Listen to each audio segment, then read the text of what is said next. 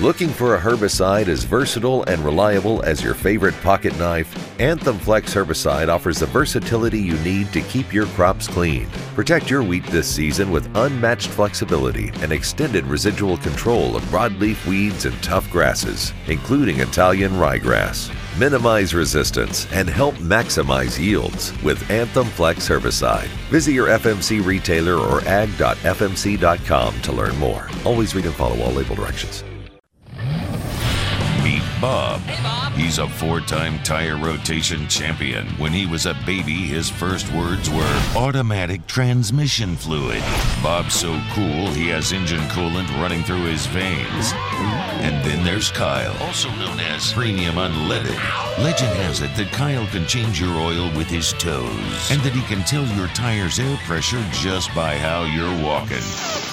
He's Bob, he's Kyle, and every Saturday morning they morph together to form the greatest superhero known to man, Mr. Mechanic. Check engine lights don't stand a chance. This is the Mr. Mechanic Show on 1110 KFAB. Good Saturday morning to you. This is the Mr. Mechanic Show. 558-1110 is the numbers to get in. Got a full bank of lines for you to call. This is a Mr. Mechanic Show. We are Buchanan Service Centers, 50th and Dodge, 80th and Dodge, guaranteed brakes, 49th Avenue and Dodge. Stop in and see us. We're on Dodge. We'll help you out. I'm Bob. Next to me this week, as always, is Kyle. Good morning, Kyle.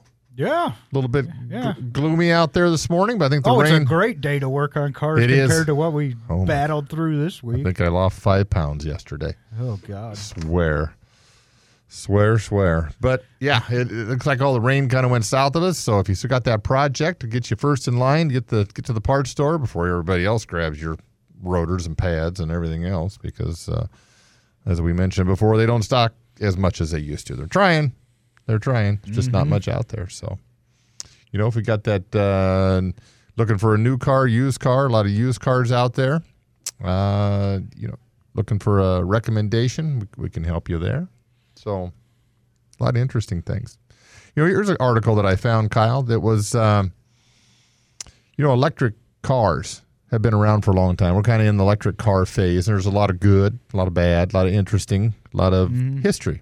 So, this was a 1920 Roush Lang electric car.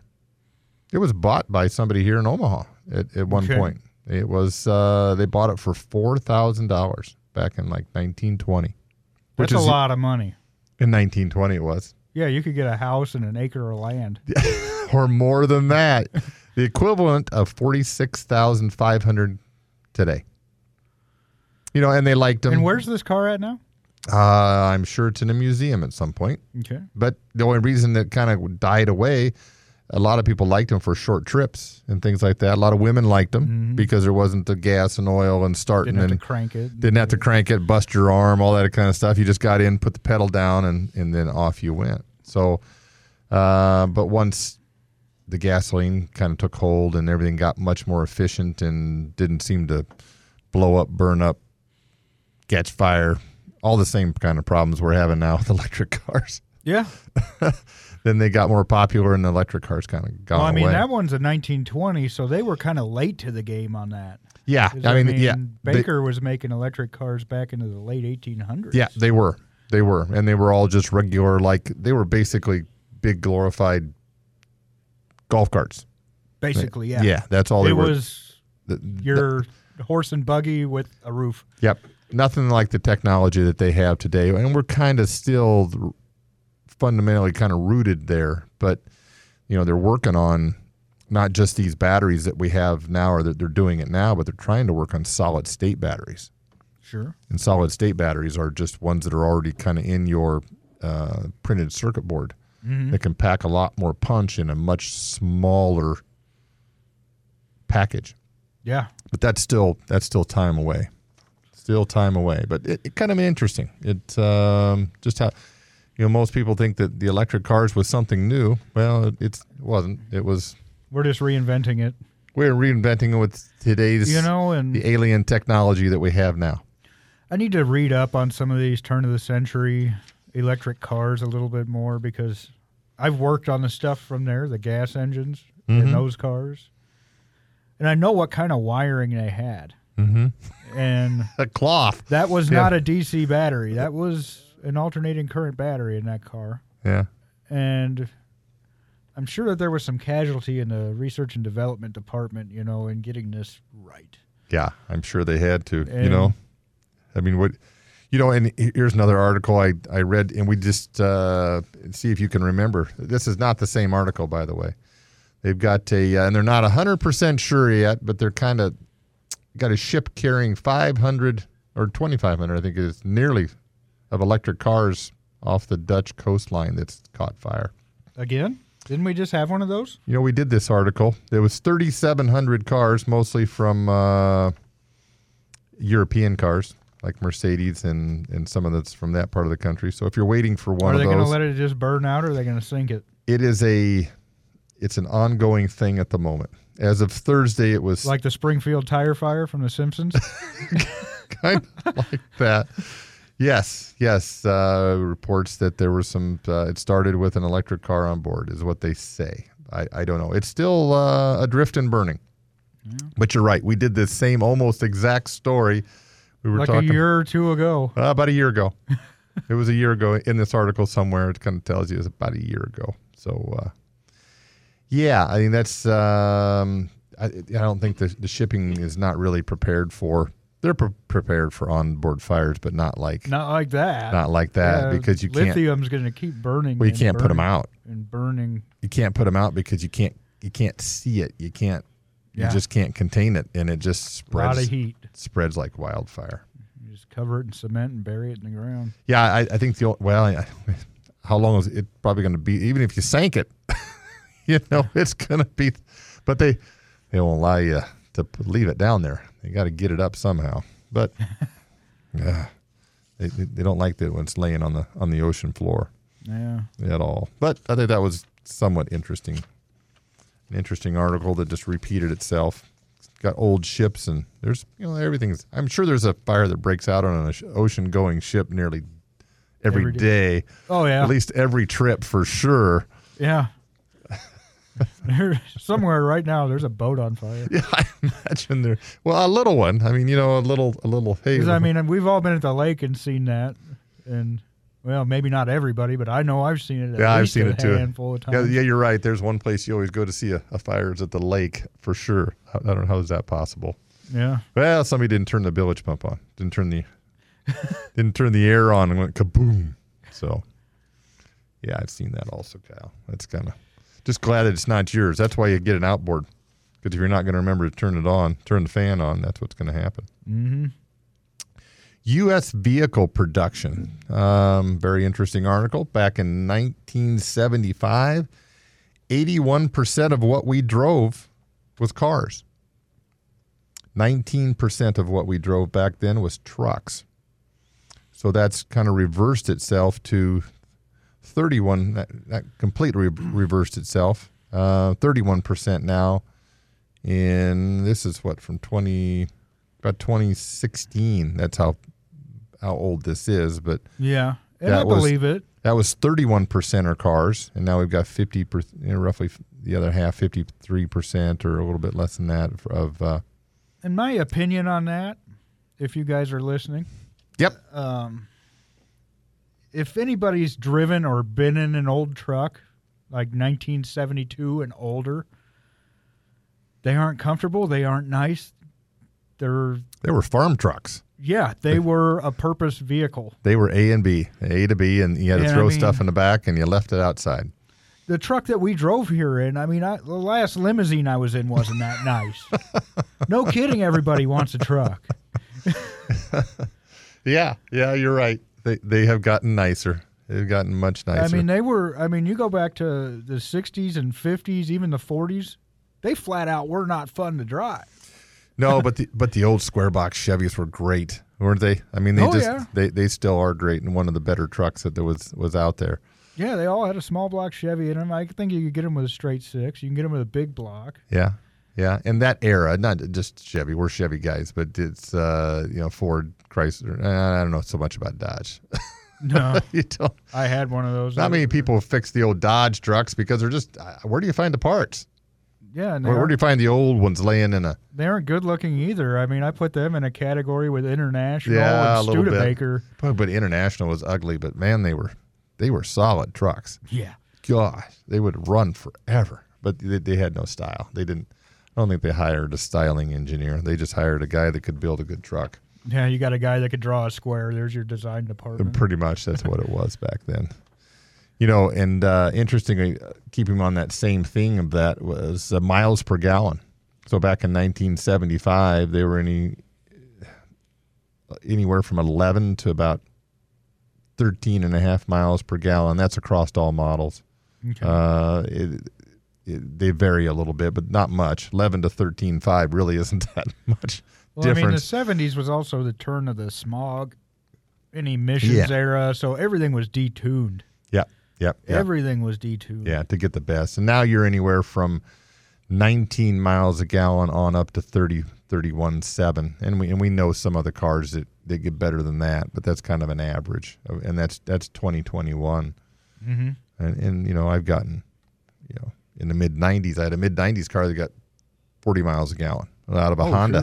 Sure. And you don't even approach the 40 mile a gallon mark out of a normal Civic anymore. No. It's so we're going better. We're getting there. It's just taking us a while. Everything's heavier now, but we'll talk to heavier when we get back. So 558-1110 is the numbers to get in. We got a call waiting for you. Give us a call back in a minute.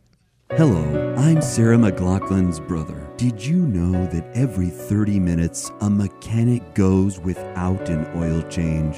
Mechanics all over the world are starving to simply replace some intake manifold gaskets or replace ignition coils and engine coolant temperature sensors. In fact, 1 out of every 10 mechanics will go a full day without replacing an exhaust gas recirculation valve. But now you can help. For just 75 cents a day, you can sponsor your own mechanic. Your donation will help complete a mechanic's life by giving him the basic needs of replacing mass airflow sensors and maybe even a catalytic converter. And in return for your contribution, we'll send you a picture of your mechanic replacing an oxygen sensor for the very first time. Forget about homeless puppies and starving children. The real need is to fulfill a mechanic's workday so that he doesn't get too bored just sitting around in a dirty garage. Thank you.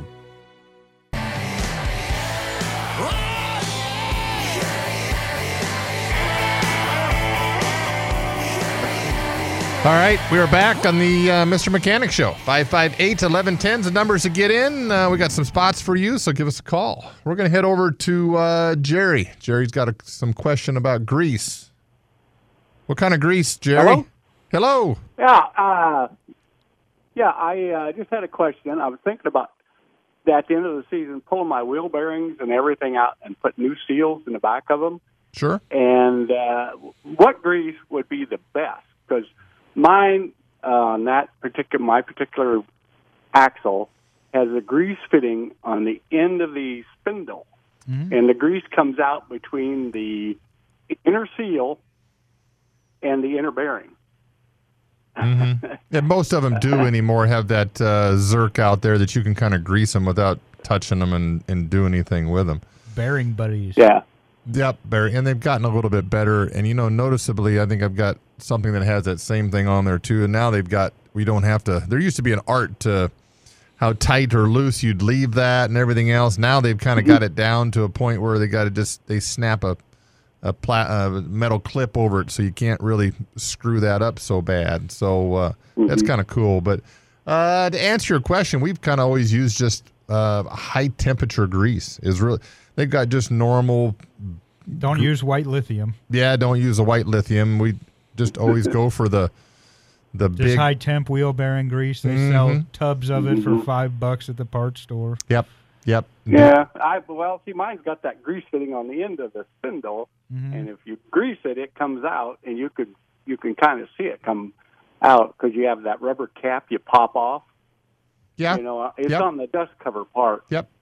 And I check them about every third time I pull it. In the lake, I pull it 100 miles at a trip, so about every third time I check it and make sure. But this year, at the end of the season, I was going to pull and put new seals in it, take all the grease out, repack the reel bearings. I don't think. And I thought there was what I've been using is called green grease. Have you ever heard of it? No, never heard of that. No, but there might be something that's maybe a little. Well, they said it's waterproof and it's real sticky. I know that. It's kind of like grease, but it's not like wheel bearing, the old wheel bearing grease. You know how thick that was, Right? And it's not like that. It's really sticky. Yeah. And that's what it's called, green grease. Yeah, I'd imagine it's a little thicker, so it's harder for water to penetrate the back seal. And yeah, I've not heard of it. We don't pack a lot of bearings. We don't pack a lot of wheel bearings or boat bearings. We do a few of them here and there, and we don't pack a lot of front wheel bearings much anymore because everything's gone to seal bearings. We do on occasion. Yeah, I know. For the most automotive portion of it, the seals are pretty good. And if you're backing something into the water on a regular basis, yeah, it doesn't hurt. If you're pulling a trailer, maybe pumping the bearing buddies are full are probably good. But every few seasons, you're going to want to pull it apart just to make sure, because there's just no way you're going to see anything that's got hot spots unless you physically, take them apart. Take them apart, clean them, put them back together. We've also got a tool that you put that bearing down inside on it, step it on it, and it fills that entire bearing full of grease easier than doing the old palm hand trick. Yeah, such a mess. I've got that too. I just put it in my vise, and it Yep. it squeeezes it right in there. Yeah. Okay, I just thought maybe you had a recommendation if there's any better grease that you We'll have to kind of we'll have to look pump into into that. end. Yeah, we'll have to Pardon look me? into that. But the high temperature kind of red grease, whatever the high temperature is kind of what we've always used and never really had a problem with it for the most part. Okay, thank you. You bet. Appreciate the call, Jerry. I imagine there's all sorts of kind of different stuff that's out there as far as grease. Sure. We'll have to look into that just a little bit and see if what is there and isn't there. You don't know. So here's an interesting article. Top automakers, and we all kind of probably have an idea what the top automakers are. GM, Toyota, and Ford. Top automakers. And in GM and kind of Toyota switch back and forth there a little bit. Top brands: Ford, Toyota, and General Motors. That's kind of the top brands. Top nameplates: Ford F-150. I believe that. Yeah, I do too. Chevy Silverado, Ram pickups, and Tesla. And a Tesla Y. That's top. And then beyond that's RAV4 and then Honda CR-V and Camry, Nissan and GMC Sierra and Jeep Grand Cherokee as far as the nameplates go. So kind of an interesting. There's a lot of cars out there. What are the bottom? Well, the bottom was Jeep Grand Cherokee there. On the brands? No, I mean like the very bottom. The very bottom. I didn't print that page out. At the time we know the best. Now we want to know the worst. I don't know what the very I don't know what the very, very bottom of it is. I was only interested in the top ones that everybody else is interested in. Here's another interesting. Not that neither of us are gonna have a problem with this. Rolls-Royce is coming out with a new electric car, as we kind of figured. It's going to be called the Spectra, maybe a little bit after the James Bondish kind of thing, which is kind of in the Rolls-Royce's kind of realm because, Rolls-Royce has tried for so long over the years to make their cars super quiet and super perfect riding, which they are. If they go electric, that just gets rid of all the engine noise and all that stuff that they're trying to get rid of anyway. It costs about $450,000. Got a range of about 320 miles. That's about it. But Rolls-Royce typically are very heavy cars. Incredibly heavy. Incredibly heavy. Yeah, that wood is not a sticker. That's real wood. It's real wood. Yeah, Yes, it is. Real tree. And you'd be surprised how much padding and insulation is in a Rolls-Royce just to keep it quiet. But Rolls-Royce has said, because these things are so in demand, just so in demand to get the first one, that Rolls-Royce has put out you have to go through a vetting process if you want one. And they have been told anybody that buys one of these new cars, that spends that kind of money, if you turn around to sell it, you'll immediately be blacklisted and never get another one again. Ever get a Rolls-Royce again. Never, ever. Yes. So you're out of the club. They're out of the club. Clean out your locker. Yep. Ferrari does that kind of thing too. You can't just go, you got to get into that Ferrari club. You can't just say, hey, I want to go one of those because I got enough money to buy one. Here's a couple $1 million. I think I want to buy that. Then you go broke 6 months later. Well, let's get out of here. Then they flip it for something else, and they flip it for another, a bunch of money, and so you can't just do that. They'll blacklist you too. So it's not like buying a regular car. Yeah, you can trade those like baseball cards. Yeah, but you can't do that with those two kind of cars because they don't like it. And once you're on their list, you're on your list forever. So think wisely. Think wisely if you want to do that. All right, 558-1110 is the numbers to get in. We'll be back in a minute.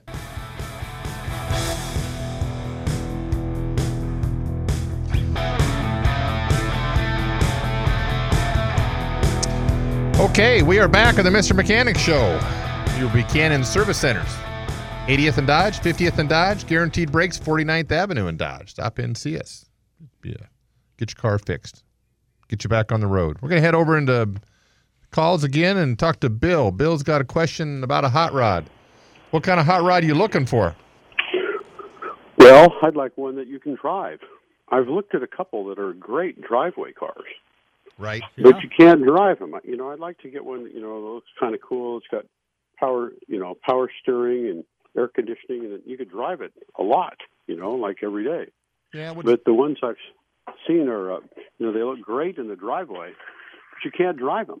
Yeah, so what does hot rod mean to you? I mean, what kind of car are you looking at? Well, maybe a Model A with something, a V6 or a V8 in it, and an automatic transmission or a manual and air conditioning, or maybe a newer one like in the 40s. Or so you're looking for a resto mod kind of thing. Yeah, you're looking. Okay. Yeah, big tires. That kind of. So a lot of those are cool looking, but to go out and drive them on a regular basis or anything other than a sunny day is kind of tough. The gear ratio is such that it just makes it kind of tough. They're pretty cars. It's just they're more of a show car. What you're looking for is out there, and it is very, very prevalent. There's a lot of them. Every car show's got them. So, because it's not going to be hard to find a Model A with a small block Chevy and a turbo 350 automatic transmission that has air conditioning. There's a million of them out there. Mm-hmm. So, the best place to look, if I were to give you any advice, would be just go to as many local shows as you can, because they're all for sale, believe it or not. You just got to talk to them. Yeah, just kind of network from them. And when you say you can't drive them, what just they don't drive very good, or they just... Well, the first one I drove, I got up to 40 miles an hour, and it was all I could do to keep it out of the ditch.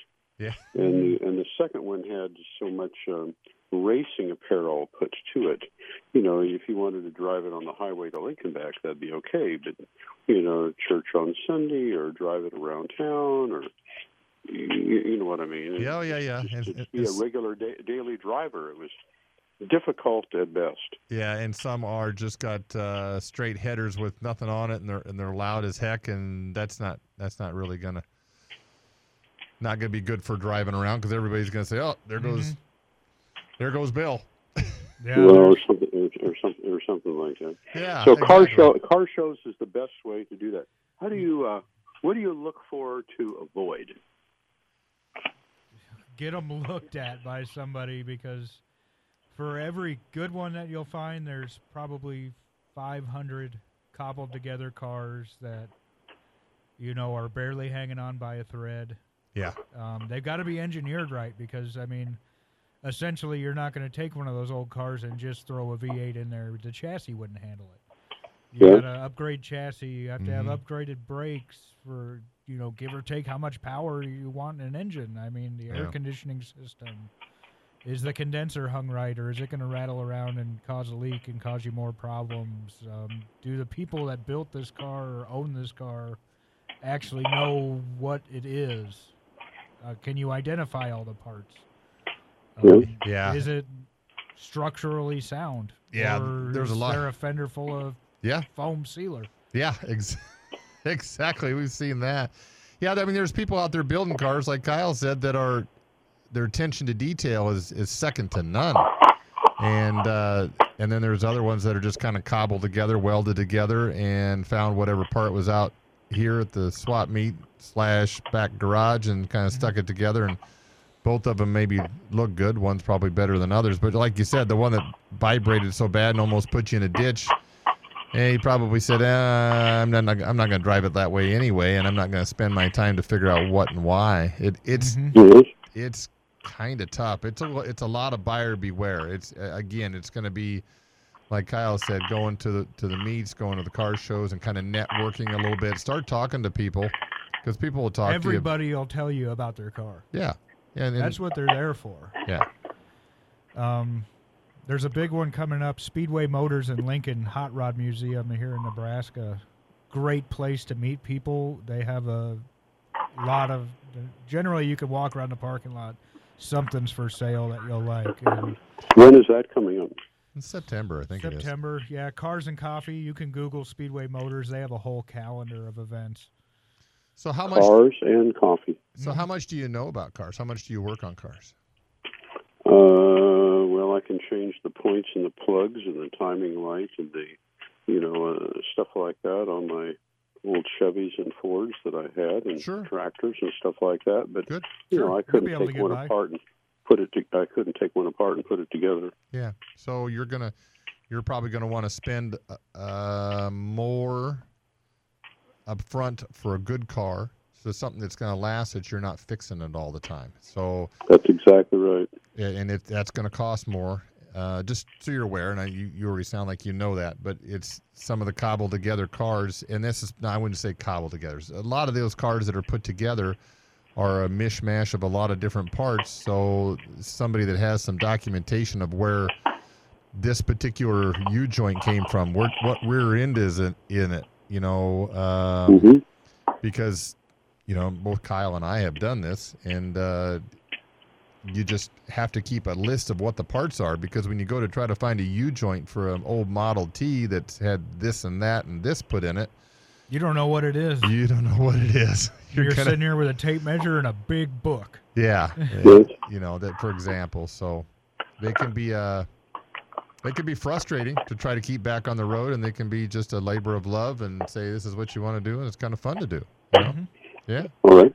Well, thank you. You've been very helpful. Yeah. Good. Call us with anything. Yeah, good keep with us hot updated. rods. Thank you. Yeah. Same with any cars like that. It's tough to keep them going, and anymore with the price market the way that they are on hot rods, because things have just skyrocketed. Mm-hmm. It's got to be something you want. And even if you go to the big shows, you go to the Barrett Jacksons of the world and the Meekums of the world, you get some really great cars, and you get some ones that have just kind of rolled off out of a garage for a long period of time, sprayed it all off, put some paint on it, and make it look great, and off it went. Yeah. So it's a lot of buyer beware, and you kind of have to have some knowledge of what you're fixing, because there's not a lot of people out there that can fix them and still keep up with them, and it's tough to do in this nowadays market. So. All right, 558-1110 is the numbers to get in. We're going to take a quick break, and we will be back in a minute. Okay, we are back on the Mr. Mechanic Show. 558-1110 is the numbers to get in. Probably got time for one more call. We can get in before the end of the show. BMW has unveiled some writing glasses. I know that doesn't seem very exciting to you, Kyle. But you can put these glasses on, and now they're it's almost like a heads-up display to see what's going down the front. They're secret glasses. Well, you don't have to look down to see you're doing 120 mile an hour and you're passing everybody in the middle lane. Now you can just actually focus on the going as fast as you want and hoping somebody doesn't switch lanes in the middle of your lane. I don't know how I feel about these glasses, Bob. But then you can actually... You've rattled me this late in the show. Well, and you can see turn signals. You can see all that heads-up display. So if anybody has a car that has heads-up display, you can see what the mileage is that you're supposed to be going at, the actual mileage, what the speed limit is, which nobody adheres to anyway. And then how fast you're going and turn signals. And then you might even be able to have a camera out the back so you can see who's coming up, and all in the glasses. Are these stylish glasses? Do we have a picture of the glasses? They are as stylish as they could be. No, BMW. They don't look like a welding mask. No, they don't look like you just went to the eye doctor and you got these big goggles on. No, they don't look like that. They look stylish. They look like whatever, some Gucci-looking glasses, I guess. I don't know. I don't want them. Well, they're not for you, Kyle. They're for the discriminating motorcycle buyer. Yeah. Interest rates are going up on cars. That's interest rates are going up. And on everything. On everything, yes, unfortunately. Tesla is now, they dropped the price on their cars to try to move some. Mm-hmm. Now Tesla is now offering a 7-year, 84-month loans on them. Sure. In order to be able to keep those payments down to under $1,000. Under $1,000 or whatever it is that you're buying, but they dropped quite a bit. So, and I think we did that story last week about how the F-150 EVs, they're building a lot more of them. As I'm reading, building a lot more of them, and they're just kind of not moving them. Oh, I can see it. Yeah. So this kind of economy and everything else, they dropped the E150. I think what's it called, Lightning. Yeah, the Lightning, mm-hmm. The F-150 Lightning. They dropped that over $10,000 in price. Yeah, I think Jeep's doing that too with that 4xe that they got and trying to get them moving. If you're dropping them $10,000 a copy, that's going to cut in somewhere. What were you making to begin with? 40. A lot.